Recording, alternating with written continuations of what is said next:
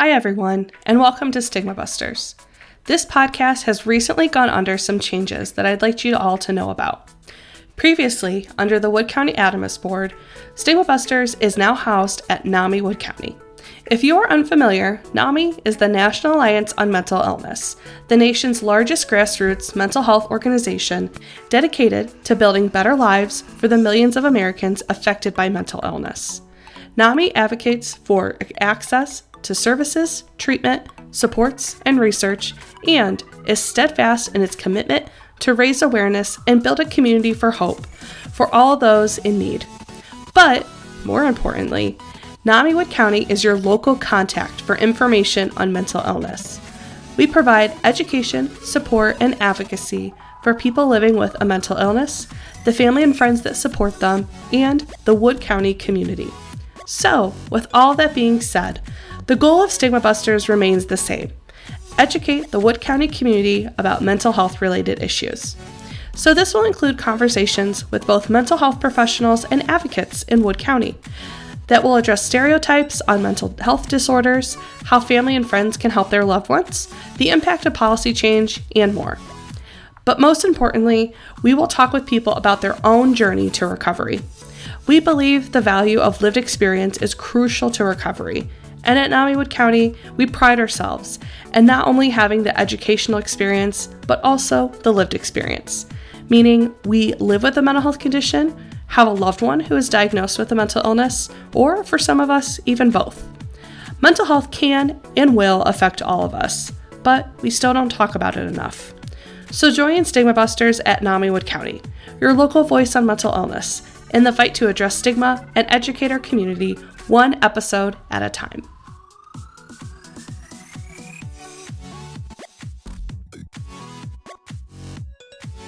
Part of NAMI Wood County's mission is to advocate for individuals affected by mental illness. But what exactly does advocacy look like? On this episode, I'm joined with Dakota Stone from the Alzheimer's Association and Stuart James from the Ability Center. They're going to talk about their agencies, the great work they do for individuals in Northwest Ohio, and what advocacy looks like for them. They'll also be addressing stigma and how this impacts their work. Tune in for today's Stigma Busters.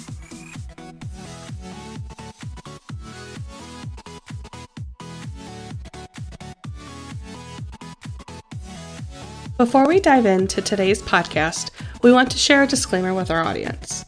The content we share on Stigma Busters can be triggering and upsetting to individuals at times.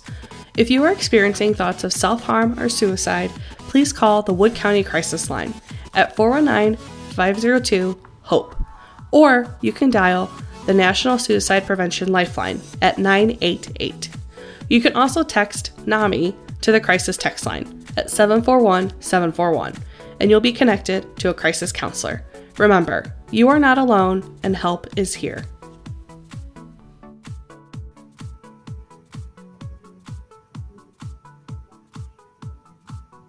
Thank you, Dakota, for coming on today. I'm excited to kind of learn a little bit more about the Alzheimer's Association, talk a little bit more about what you all do locally.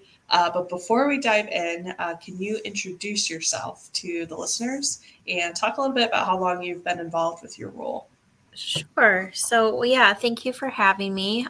Dakota Stone, and I'm with the Alzheimer's Association. I've been with the association for 4.5 years now. And my role, I'm a licensed social worker. That's my background. And we help people kind of navigate the disease.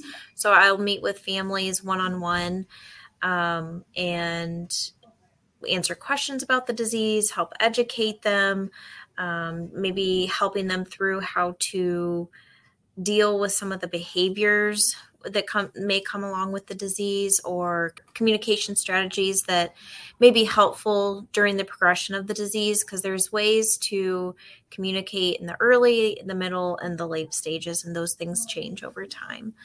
And then I help set up the caregiver support groups in our area, the education programs in our area as well, and then we have the ability to do some early stage programming. That's a little challenging, but we do have the ability to do that. Well, it seems like a lot of great services to help people who maybe have a loved one who's newly diagnosed and how to handle those situations. And I'm kind of curious, you had said that with the early detection, it's a little difficult to do some programming with that. Is there any reason why it's difficult to kind of get that program going? I know we'll talk a little bit about stigmas here in a little bit, but I think some of it is stigma, and then also some of it is people feeling confident enough or safe enough to then go into a group setting.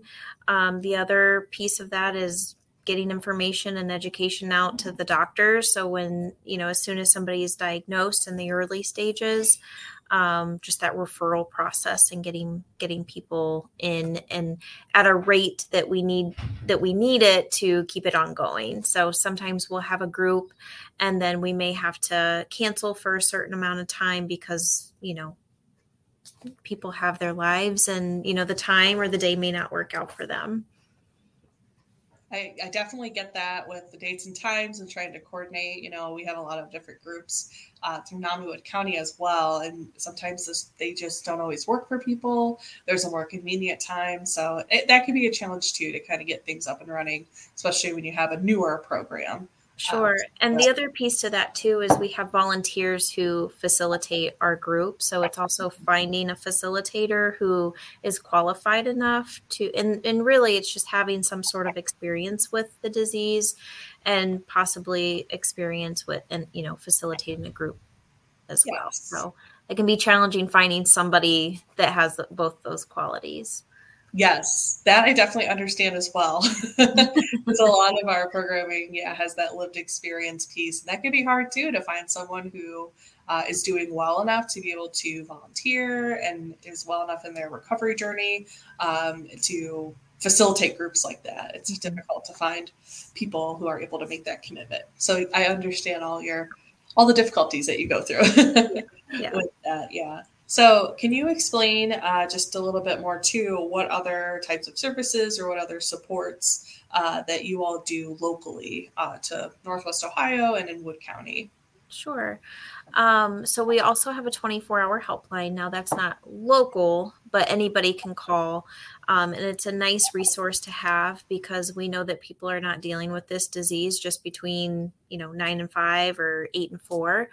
It's a nice resource to have to know that somebody is going to answer no matter what time of day you call, holidays, weekends, 2 a.m. if you need it. So it's just an additional support and additional information as well. We also have the Walk to End Alzheimer's, which is a great way to not only fundraise and give money to a great cause that, and the money that goes that we use helps fund the programs and services.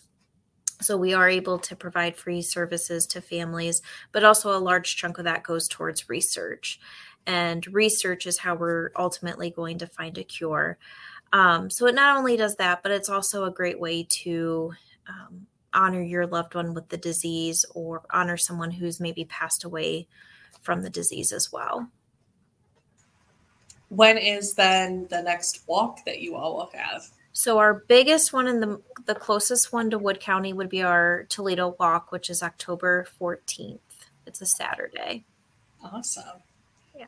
That's coming up soon. It is coming up soon. So we're like, I don't know if you can tell, but we have a bunch of boxes and you can probably see some flowers and things. So yeah, we had our first one the week before last and a couple weekends between now and October, there's a couple weekends that have like 2 or 3 walks all in one day. So depending on the area. So it's been kind of crazy. Yeah, that is a lot. Very busy season, I feel like. Yeah. For sure. I wanted to ask too, just, as you're talking about the different, like the Walk to End Alzheimer's and different initiatives you have. I was curious, are you then funded as a 501c3 nonprofit? Do you have other funding streams that you have? Yeah, so we are considered a nonprofit. We do get money through the Ohio Department of Aging that gets funneled down through the AAAs or the Area Office on Aging. Then, of course, donations and then small county funds as well, depending on what we're doing, and we can use those funds as well. Yeah, very cool. Yeah, so all the money raised then goes toward a great cause as well. So That's correct. It's important for people to know. Absolutely. So kind of looking more like in an educational piece, I want to talk a little bit just about what exactly is Alzheimer's and then the other forms of dementia. So what kind of connection is there then between Alzheimer's and other forms of dementia with different types of mental illness? So like depression and anxiety. Yeah. So the difference between Alzheimer's and dementia, because that's probably the number one question I always get. So I do want to clarify that is dementia is a broad general term that we use to describe. And basically what dementia means is somebody's brain is changing in the way that they process information and the way that they remember information and sometimes in the way that they behave. Alzheimer's is a very specific type of dementia with very specific proteins that get tangled up on the brain. We call them plaques and tangles. And they ultimately are killing the brain cells. And so in the areas where our memories are stored and the areas of our brains that, are telling us how to feel about a certain situation or, about our everyday life, how we judge certain information, judge the distance between if I'm driving, our brain is telling us, okay, that car is getting kind of close. We need to go faster or we need to, slow down. So the judgment piece in our brains are being affected as well. Same thing with telling our brains are telling us that bills are coming up. It's becoming the first of the month. So, this bill and this bill is due. So those things sometimes can be compromised. And obviously our short-term memory as well. And that's mostly with Alzheimer's. It starts off short-term memory, and then as the disease progresses, it affects more of those long-term memories. How it has a connection with mental health, they have seen where depression can have an impact on, if somebody has depression, they have a higher likelihood of getting the disease. But also if maybe a person has no history of depression, they now have the disease, they can start having signs of depression because of, the worry of what tomorrow may bring and the worry of their family. And, just all of these concerns can bring on the depression as well. So that's always concerning. And of course, anxiousness plays right along with that. So that can sometimes be major as well. So it's really like, anyone who has any major new disorder or new diagnosis, like with cancer or heart disease, there could be some uncertainties that come around with having that new diagnosis. And it sounds like kind of the same thing with, dementia and other forms of the disease is that it's new and it's a change. So then that can cause these feelings of uncertainty, and that brings about the anxiety and also depression, not knowing what's going to happen next.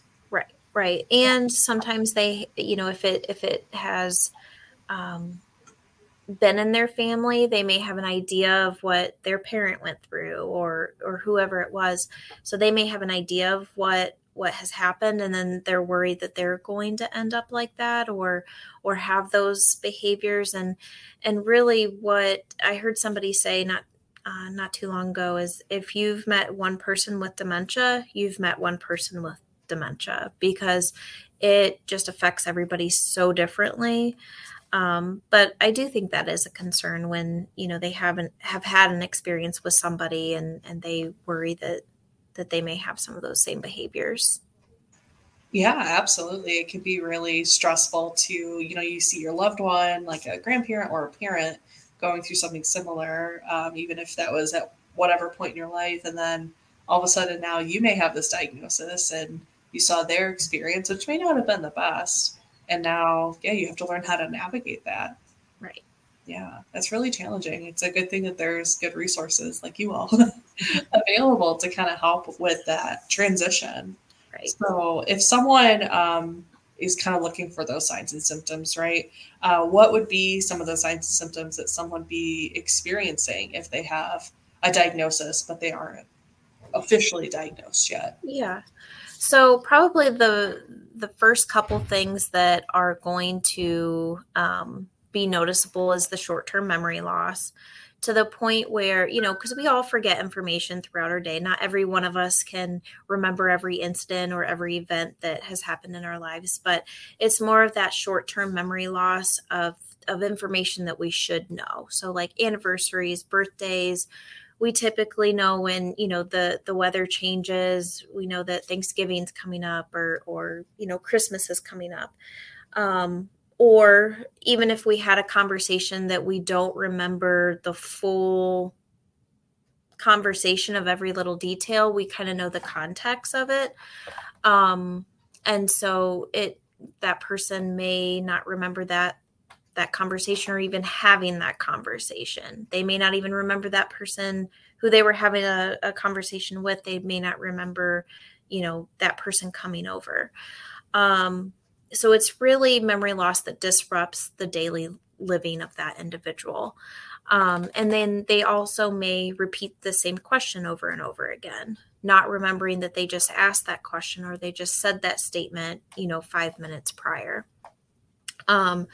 Challenges with planning or problem solving. They may have trouble completing familiar tasks. So if it was a individual who was a homemaker their whole life, and their daily tasks were making sure the house was picked up and the laundry was done and the dishes were clean and the groceries, you would go to the grocery store and make sure the groceries were gotten, and maybe gardening or whatever it is that was part of their daily life.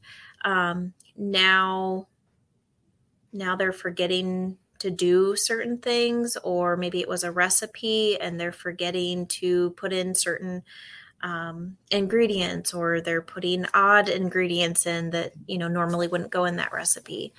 Confusion with time or place.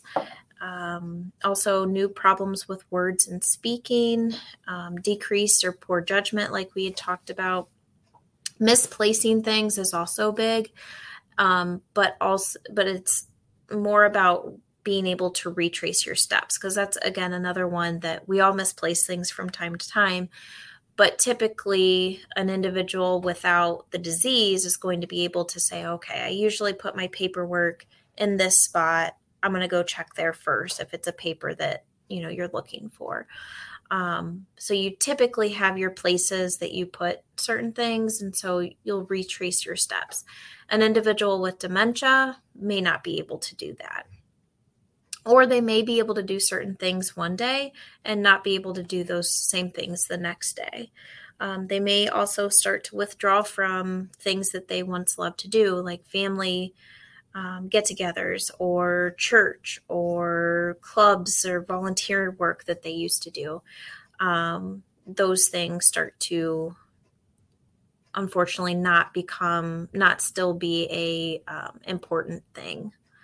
And then the last one is there could be some changes in mood or their personality as well.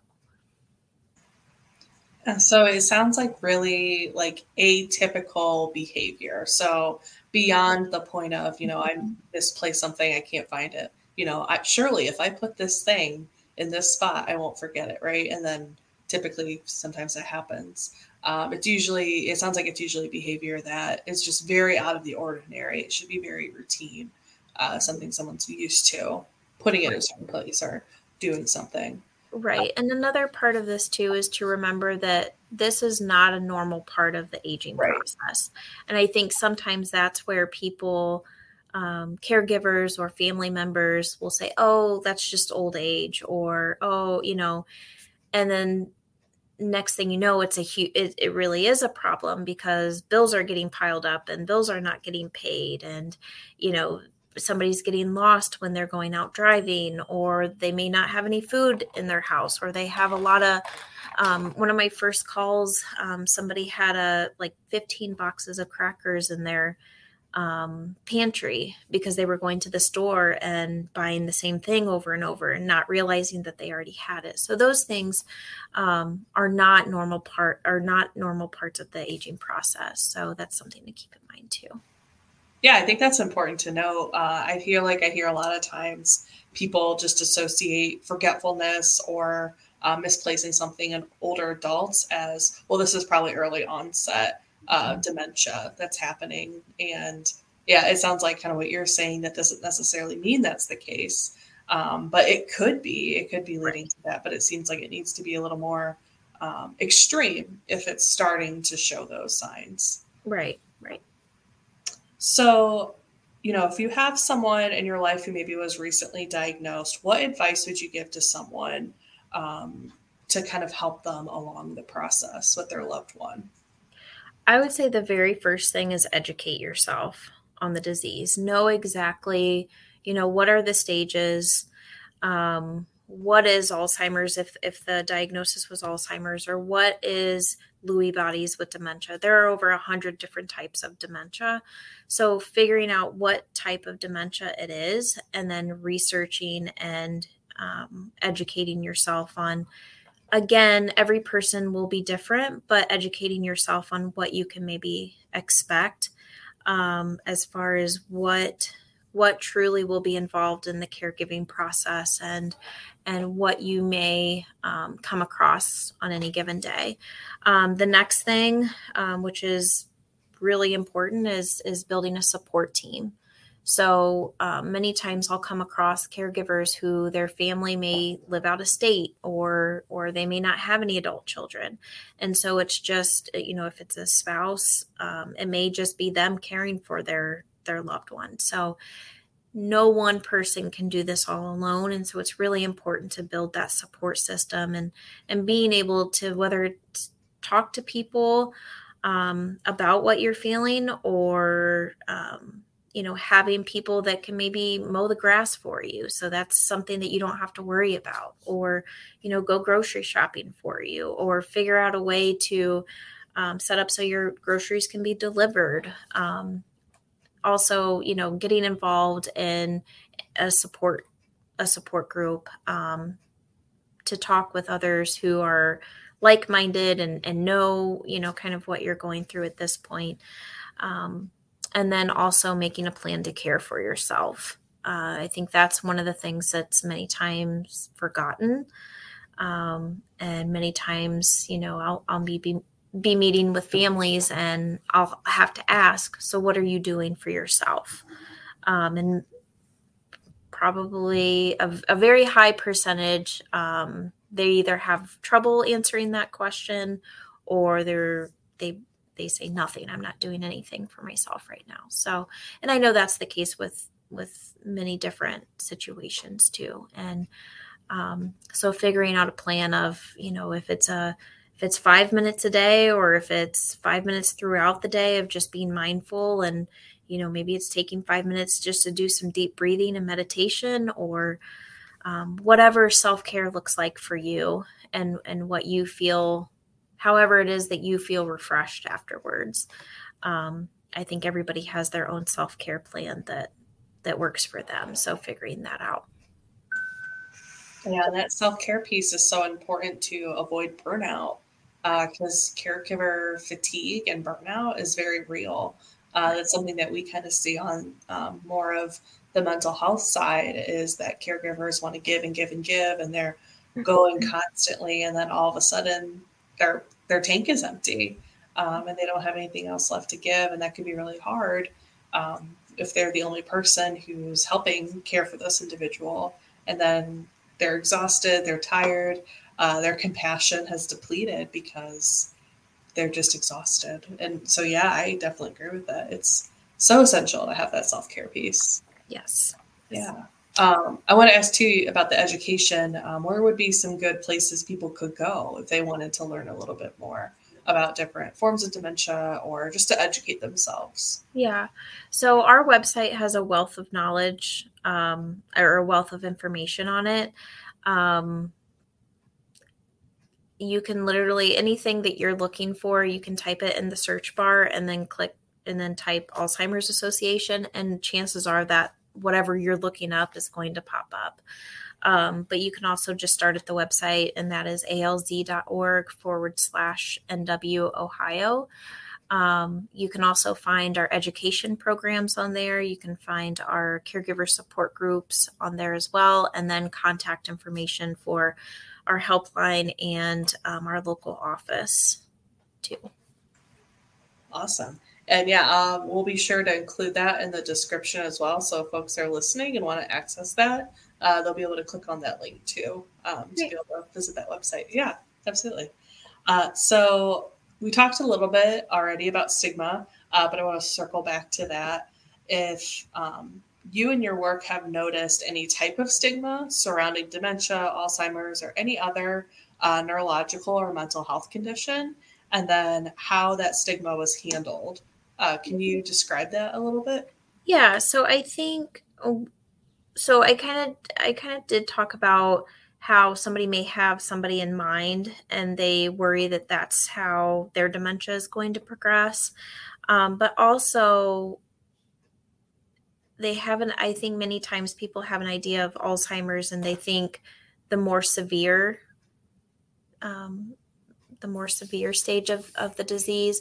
In the very beginning, the early stages of the disease, that person can still do pretty much everything that they've always been able to do. Many times they still work, they still drive, they still, if it's younger onset, they still may be taking care of kids who are living at home. So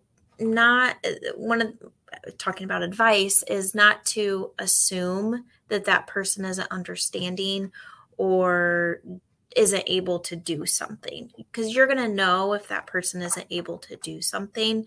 And also in the early stages, you're able to have those conversations. I know it may feel uncomfortable, but there's nothing wrong with saying, well, how do you want me to handle, if you repeat a question over and over again, how do you want me to handle? Do you want me to tell you you've already answered or you've already asked this question? Because some people do want to know, but some people may not, and they may get frustrated because, well, no, I didn't ask that question already. Many times it's the first time for them, and so there could be potentially some of that frustration. So having that open communication while you still can in those early stages can be important. And I think sometimes they automatically think that, oh, this person isn't going to remember who I am in the early stages. And sometimes people remember, a few people, even in the more severe stages of the disease too. So it really, the disease does not discriminate, and the progression of the disease does not discriminate. So, but I also know that it's easy to think about those things and worry about those things at the same time. So again, asking them what their wishes are in the early stages too can be really important, and also make them feel like they are still valued and still have a say in their own life. I think can speak volumes as well. Yeah, because they're not just that disease. They are also a person. They've lived a life, and they're more than just the diagnosis. Definitely. Right. Yeah. So as community members, how can we help to advocate and support people who are living with dementia, as well as the caregivers of those individuals? Yeah, so a couple things come to my mind. I mentioned volunteers earlier. We do have volunteers who facilitate our caregiver support groups, who facilitate our early stage programming, and also help with the education. So we have volunteers who provide our education programs to our local communities. And sometimes that is a way for people to feel like they're contributing to their community and getting the information and awareness about the disease out there. And then we also have a advocacy sector where we will take volunteers and they can help, if there's a bill that we're trying to get passed, or, there's a conversation that needs to be had with representatives, we take volunteers to have those conversations, typically who have some sort of experience with the disease, whether it's caregiving, and we also have people who have the disease who like to go down to the state house and help advocate as well. So there's many different ways to get involved. Of course, the walk side as well. If fundraising is your thing, then we definitely take volunteers to help with walk and our fundraising as well. Wonderful. So it sounds like if someone has a passion for this particular organization, there's lots of ways to get involved, lots of ways to help, support, and educate as much as possible. So, like I said, we'll have the website link in the description so folks can learn more about it. Great. Yeah. Is there anything else you wanted to share, Dakota, as we wrap up this conversation? No, I think we've pretty much covered everything. So I just really appreciate you giving me this time, and I hope it's useful and helpful for somebody. Yeah, absolutely. I'm sure it will be. Yeah. Thank you so much. I appreciate you taking the time today. Thank you. Many celebrities have come out in recent years to talk about their own mental health journeys. Selena Gomez had a quick rise to fame, from PBS to Disney Channel to becoming an adored and award-winning pop artist around the world. Over those years, however, Gomez struggled with issues like depression, anxiety, panic attacks, and, more recently, bipolar disorder. She details these in her documentary, My Mind and Me, which was released in November of 2022. You may also know Ryan Reynolds as a fun-loving actor who thrives in the comedy world. What many may not know is that he's also struggled with social anxiety. In a 2022 interview with NPR, Reynolds admitted that he would, quote, much rather have a kind of persona take over than, have a sort of suffer through any sort of social interaction alone in the naked day of light, end quote.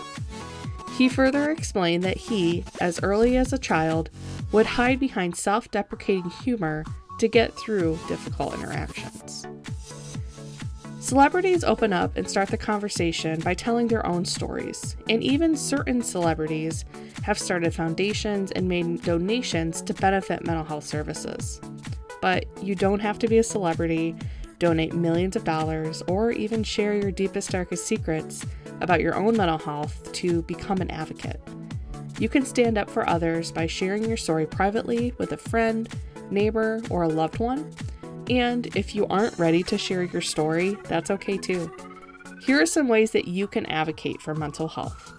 First, you can support someone who may need some help.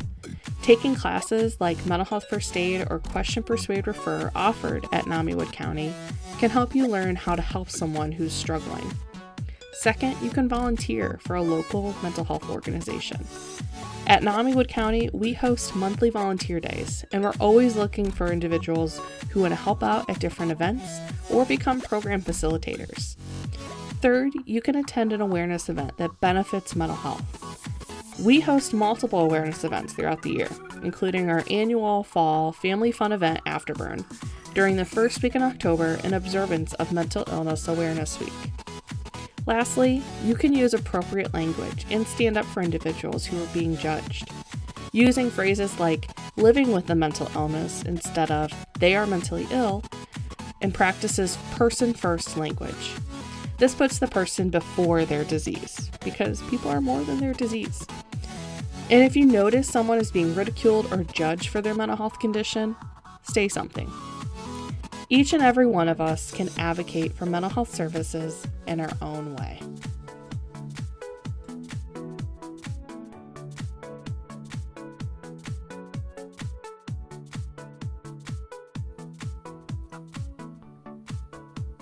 All right, so I'm joined today with Stuart, who is the director at the Ability Center. So I'm super excited to chat more about services and hear a little bit more from him. So hi, Stuart. How are you today? I'm wonderful. Thank you for having me on. Yeah, I'm excited to chat and learn a little bit more about what the Ability Center has to offer. So, to start off, can you just introduce yourself and tell the listeners a little bit about yourself and how long you've been involved with the Ability Center? Sure. So my name is Stuart James. I'm the executive director here at the Ability Center in Greater Toledo. We actually cover 7 counties throughout Northwest Ohio, and we'll be picking up 6 more in the near future. Um, and so we provide a variety of services here, from assistance dogs to peer counseling to helping people get medical equipment they need or to adapt their home. Um, I'm pretty new to Ohio. I have only been here about 2 years. I came from California originally. Originally I came from New York, but last stop was California. Um, and I'm still fairly new to the disability advocacy space. I guess I can't say new anymore, but I've been here a while. But I spent the first 20 plus years or so of my career working in sports and entertainment. And I only switched when I was about 41 to start doing more advocacy work because I have a disability. And I kind of thought, well, maybe I should do something a little more important. That's really cool. Working in with sports, you said sports entertainment. Yes. Yeah. So, did you ever meet anyone famous or anything Oh, like that? lots of people. Yeah, I believe it, especially yeah, being in New York and California. So, I worked, I was an agent for a long time in Los Angeles, working with football players and action sports athletes. I did a lot of branded entertainment marketing, and much of it all around the world. So I lived in China for 10 years. I lived in New Zealand for a little while, and Spain and other places. And so, it was fun. And I did get to meet a lot of famous people, and that's always a little bit exciting. And yeah, different now, but it's all good. Still good. Yes, it's still good work. Yeah, maybe not as lavish as California being in Northwest Ohio, but Northwest Ohio is better than most people give it credit for being. yeah, yeah, absolutely. I do agree with that. Yeah, I have been born and raised in Northwest Ohio, and I do enjoy living here. Yeah, It's, absolutely. I got 25-year-old daughters, and there couldn't be a better place to raise them. Oh yeah, absolutely, for sure. So yeah, you've been involved with the Ability Center for you said about 2 years now. Yeah, Um, celebrated. Yep, the second. Yeah, that's awesome. So, can you then explain a little bit more about what the Ability Center does locally and then the services that are offered? Sure. So the Ability Center is part of a network of organizations called Independent Living Centers. There is approximately 400 around the country. By almost any measure, we are likely in the top 3 to 5 in terms of size nationwide. We were very fortunate to get a large endowment a few decades ago, and so we've grown quite rapidly. We offer a variety of services. Independent living centers are required to do 4 core services, and we do those. But in addition to that, and that's information for advocacy, independent living skills, and we have youth transition, and I'm somehow missing one, so forgive me. It'll pop up to me in a second. But we do all of those, and then in addition to that, we train assistance dogs for mobility and for comfort and for schools. And then we help make people's homes accessible. And so if you're in rehab and you're stuck and the OT says we can't let you out till you get in and out of your home, we can sort that out for you. If you need durable medical equipment, we can make sure that's available to you. And So yeah, we do a lot of youth programming.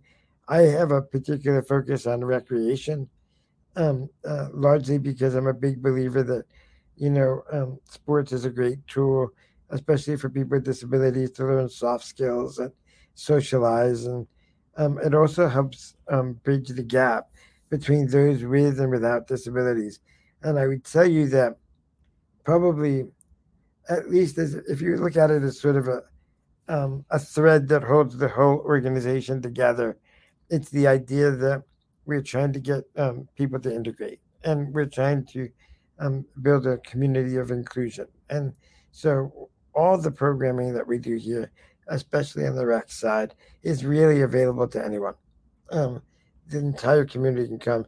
If you want to come play wheelchair basketball, we've got the chairs. You don't need to be disabled. Just get in, and we like it when more people show up. That's wonderful. It seems like a big part of your all mission is that advocacy work.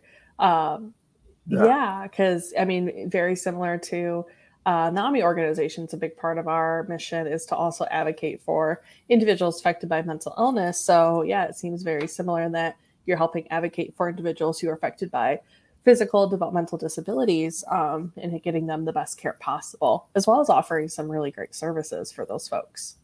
Yes, we are really really lucky. We have a lawyer here named Kitty Hunt Thomas, and she's just amazing. And she is very dedicated to what she does, and she is effective. Just in the short time that I've been here, we've gotten at least one major piece of legislation through the state house and several bills through the local government here. And that's quite an accomplishment because advocacy takes time, especially when we're changing policy. It's not something that you can say, "Hey, I'm going to start today and it's over tomorrow." It really requires a strategy, and we're just so lucky to have her. And so I'm happy about that. We do. I think we're unique in that we are really responsible for any disability that you may have. So we do cross over a lot with organizations like NAMI. And in those instances, we work side by side with you to try to rally support for whatever it is that we're trying to advocate for. And for the most part, by and large, I think we're always on the same page. So it makes it easier. Yeah, I think it's good to have multiple players kind of in that arena when it comes to advocacy work because, one voice can go far, but then multiple voices can go even farther. And as you said, with legislative work, it takes time. Policy change definitely takes a lot of time and a lot of people to get behind that. So that actually led me then to my next question about the connection between physical and developmental disabilities as well as with mental illness. What kind of connection is there between, or what do you notice in your work? I think it's the stigmas. Although they're different, I think all three of them have stigmas. And I think that's a large part of also what we're trying to do here. And one of the reasons we're all about inclusion, not necessarily accessibility, is because it's about educating people without disability about disability. I often tell people that, um, when we speak to legislators and I'm trying to advocate for something, um, they understand the words coming out of my mouth, but the picture in their head may not be the same as the picture in my head. And so we're not really having the same conversation. And so I think a lot about sort of we're trying to remove some of these stigmas we have is to have the same conversation. So you understand what I'm advocating for or what the world will look like if I get it or we get it. Yeah, I think that's a big part of what we do as well as, the people who are struggling with their mental health condition. We also bring them to the forefront to really advocate and show their own lived experience and tell their own story because they're the ones who are going to know best, right? I mean, having people who don't walk the walk and talk the talk, trying to advocate for services, maybe could be effective, but not as effective as the person who can really explain what it's like to live with, the disability. Yeah, I mean, I think, and mental health is especially hard.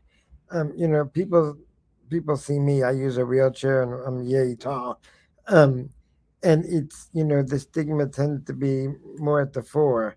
I can see it. I know what's coming. I can tell from people's faces what I'm going to have to deal with a lot of times. But I think when we're talking about mental health and people can't see it or are unaware that someone may be dealing with something, it becomes a little bit more challenging, especially if you're having a bad day and people don't realize maybe why you're having a bad day. You know, it was especially came into my house. My daughter has ADHD, um, and it's a pretty severe case of ADHD. Excuse me. And you when she has episodes and when things aren't going so well, you got to remember as a parent that it's not her really. It's this thing that's happening in her head. She can't really control it, and so you got to I know what's going on, and it still takes me some time to sit back and say, okay, just calm down, just like relax. It's just a thing; it'll pass, and we'll get over it. And so I think it can be challenging, especially I find in the workplace.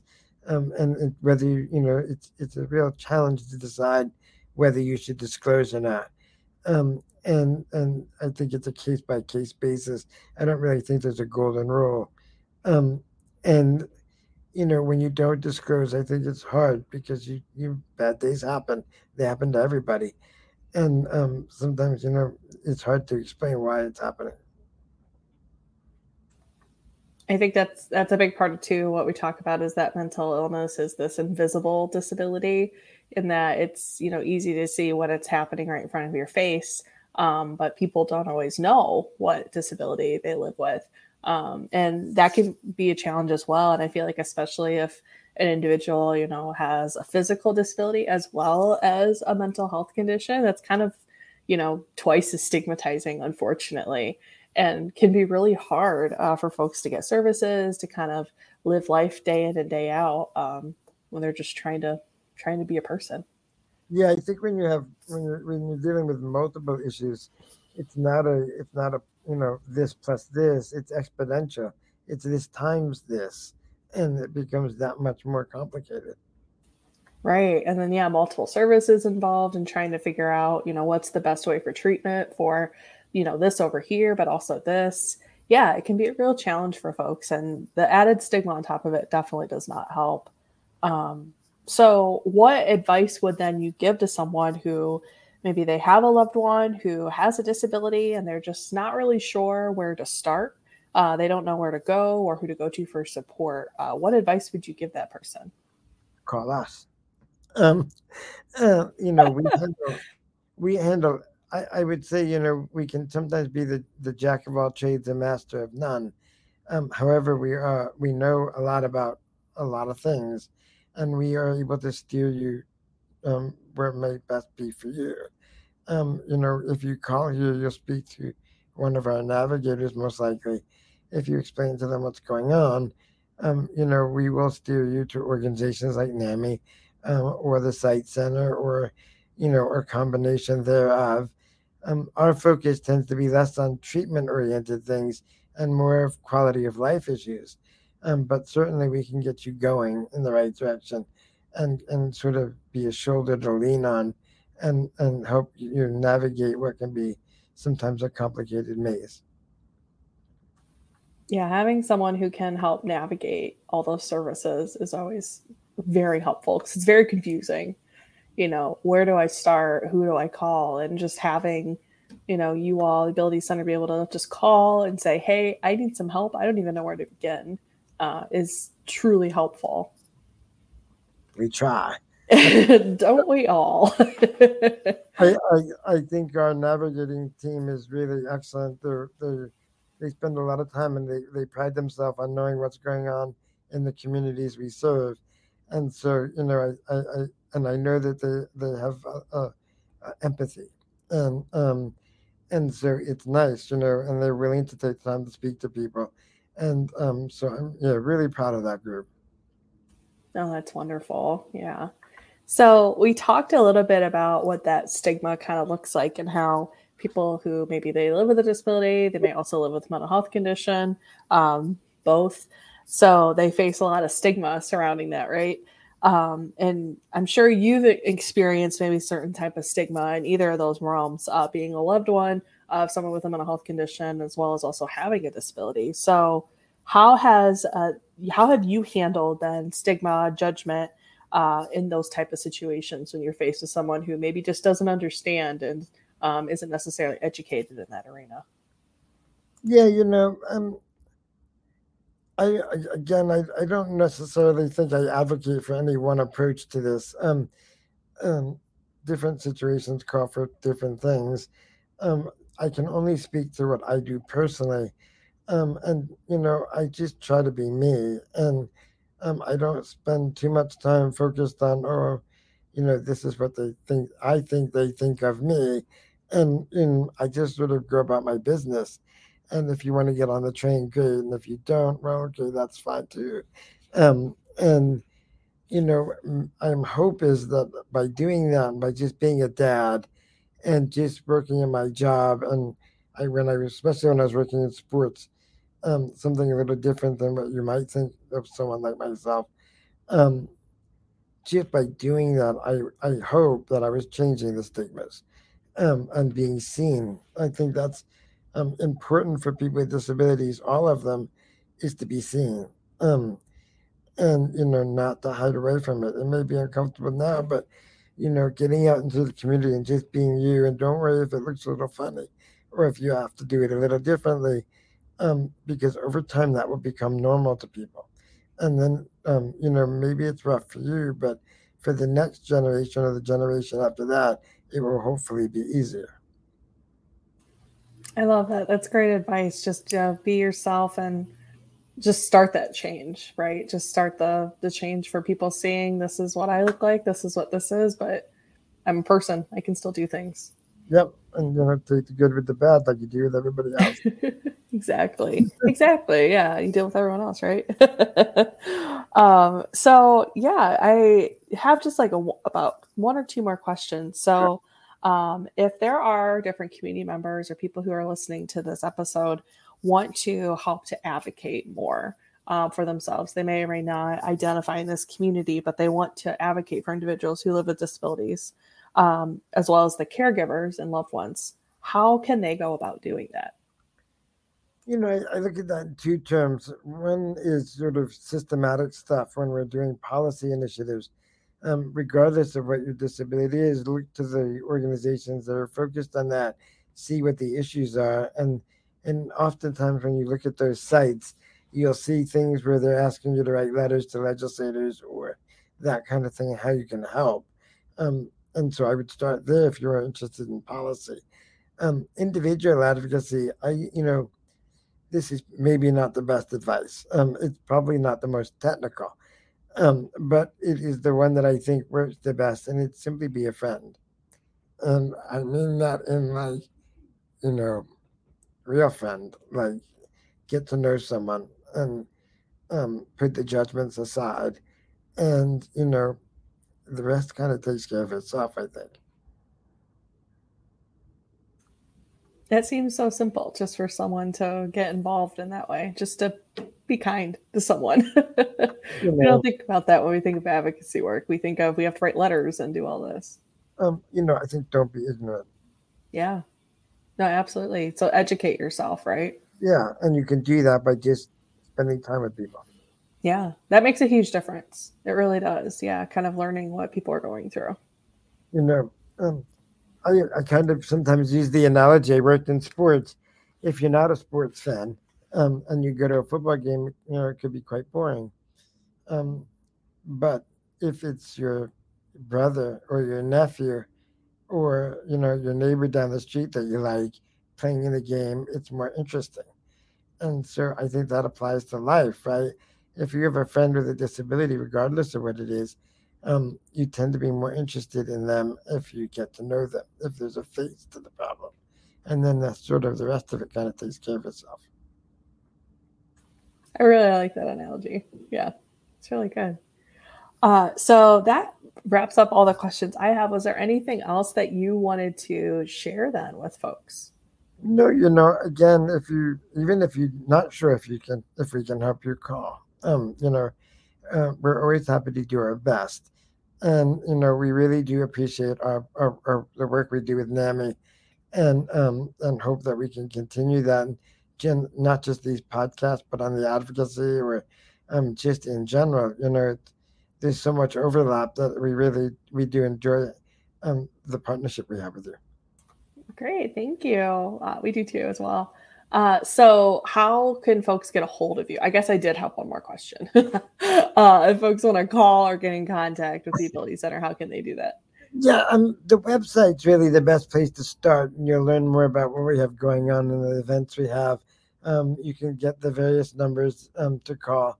One of the things we've done a good job of recently is we don't tend to kick people around from department to department.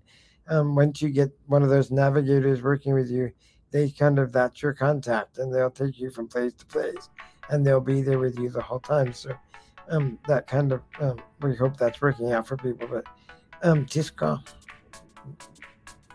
Great. Well, thank you so much for chatting with me again, Stuart. I appreciate you taking time of what I'm sure is a super busy schedule to talk with. Yeah.